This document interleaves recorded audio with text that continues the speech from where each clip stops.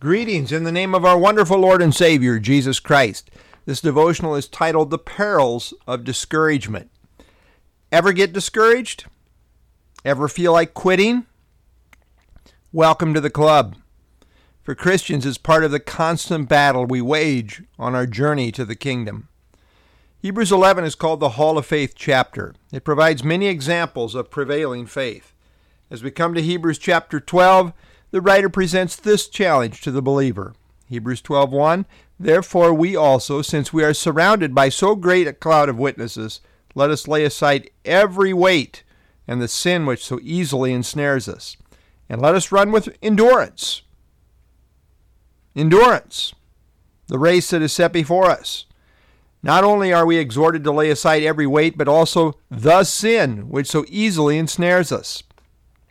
Some have argued that the sin in view here is generic and may apply to any sin in general with which a believer may struggle. However, the definite article is used in referring to the sin, which would seem to indicate a particular sin is in view. The whole surrounding context deals with persevering faith. 21 times in chapter 11, the emphasis was by faith. True believers will not completely apostatize, as we saw in Hebrews 10:38 and 39. But they are tempted to lose heart and not press on like they should. So in context, it would seem that the that the particular sin in view would be the sin of unbelief that wants to quit. It is a lack of faith that wants to back off instead of pressing on. We are prone to a lack of faith that loses heart. We're prone to discouragement and tiring in the battle. When the circumstances of life are hard, we tend to doubt God and we tend to want to give up. This is the sin that so easily ensnares us. However, winners never quit, and quitters never win. This is certainly true in life's race of faith. The sin of not properly keeping on easily besets us. How many Christians do we know of who have gotten weighed down and rendered ineffective?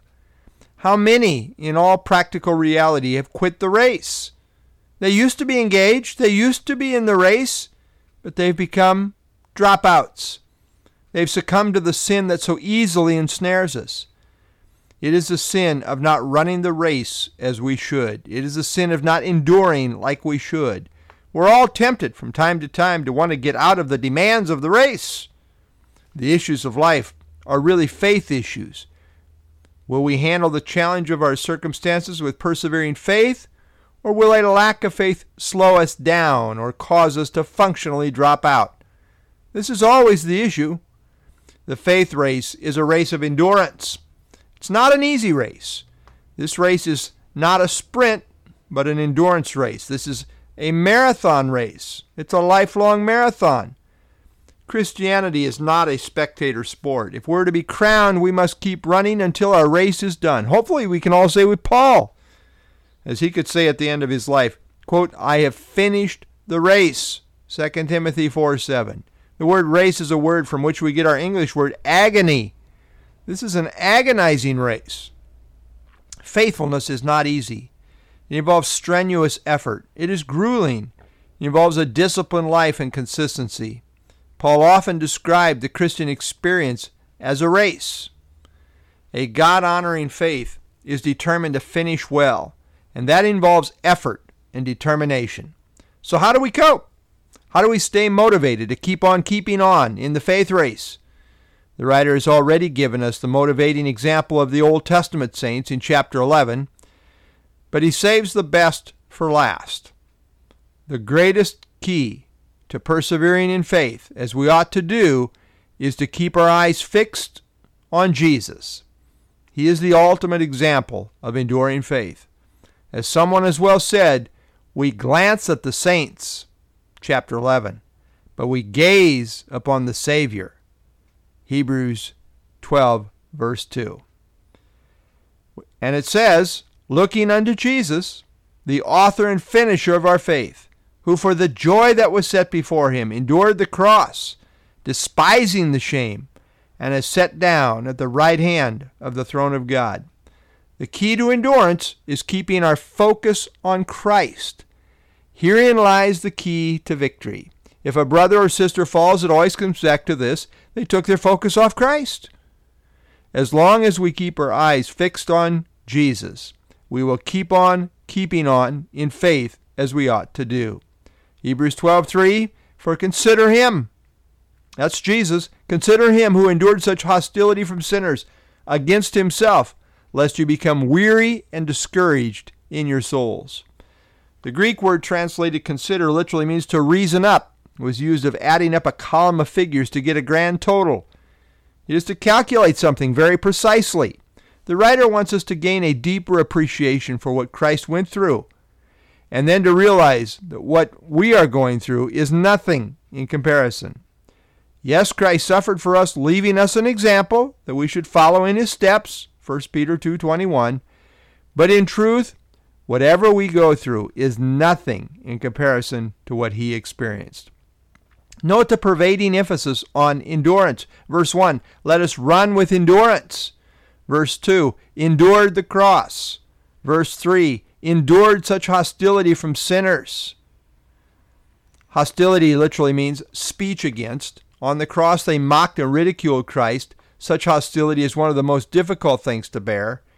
Note how personal it was as Christ endured such hostility from sinners against himself. It was personal. It cut to the heart. He was despised and rejected by men, a man of sorrows and acquainted with grief. Isaiah 53:3. It was hard. It was hurtful. If we become self-absorbed in our suffering, if we take our eyes off Jesus, if we fail to consider the example of Christ, then we may well become weary and discouraged in our souls. When we get weary, we want to quit. When we get discouraged, we want to quit. And if we fail to maintain a proper focus on Jesus, we will get weary and discouraged and want to quit. It is the sin. It is the sin that so easily ensnares us as weak people. The key to remaining spiritually refreshed and encouraged is to stay focused on Christ and what he went through for us. His faith example of enduring suffering bolsters up our own faith. Instead of thinking, poor pitiful me, we need to look unto Jesus and consider him the author and finisher of our faith. Weary pilgrim, keep pressing on, for the kingdom is about to come into full view. Keep your eyes on Jesus, who for the joy that was set before him endured. The reward belongs to those who endure. Galatians 6:9, let us not grow weary while doing good, for in due season we shall reap if we do not lose heart. 1 Peter 5:10 and 11, but may the God of all grace, who called us to his eternal glory by Christ Jesus, after you have suffered a while, perfect, establish, strengthen, and settle you.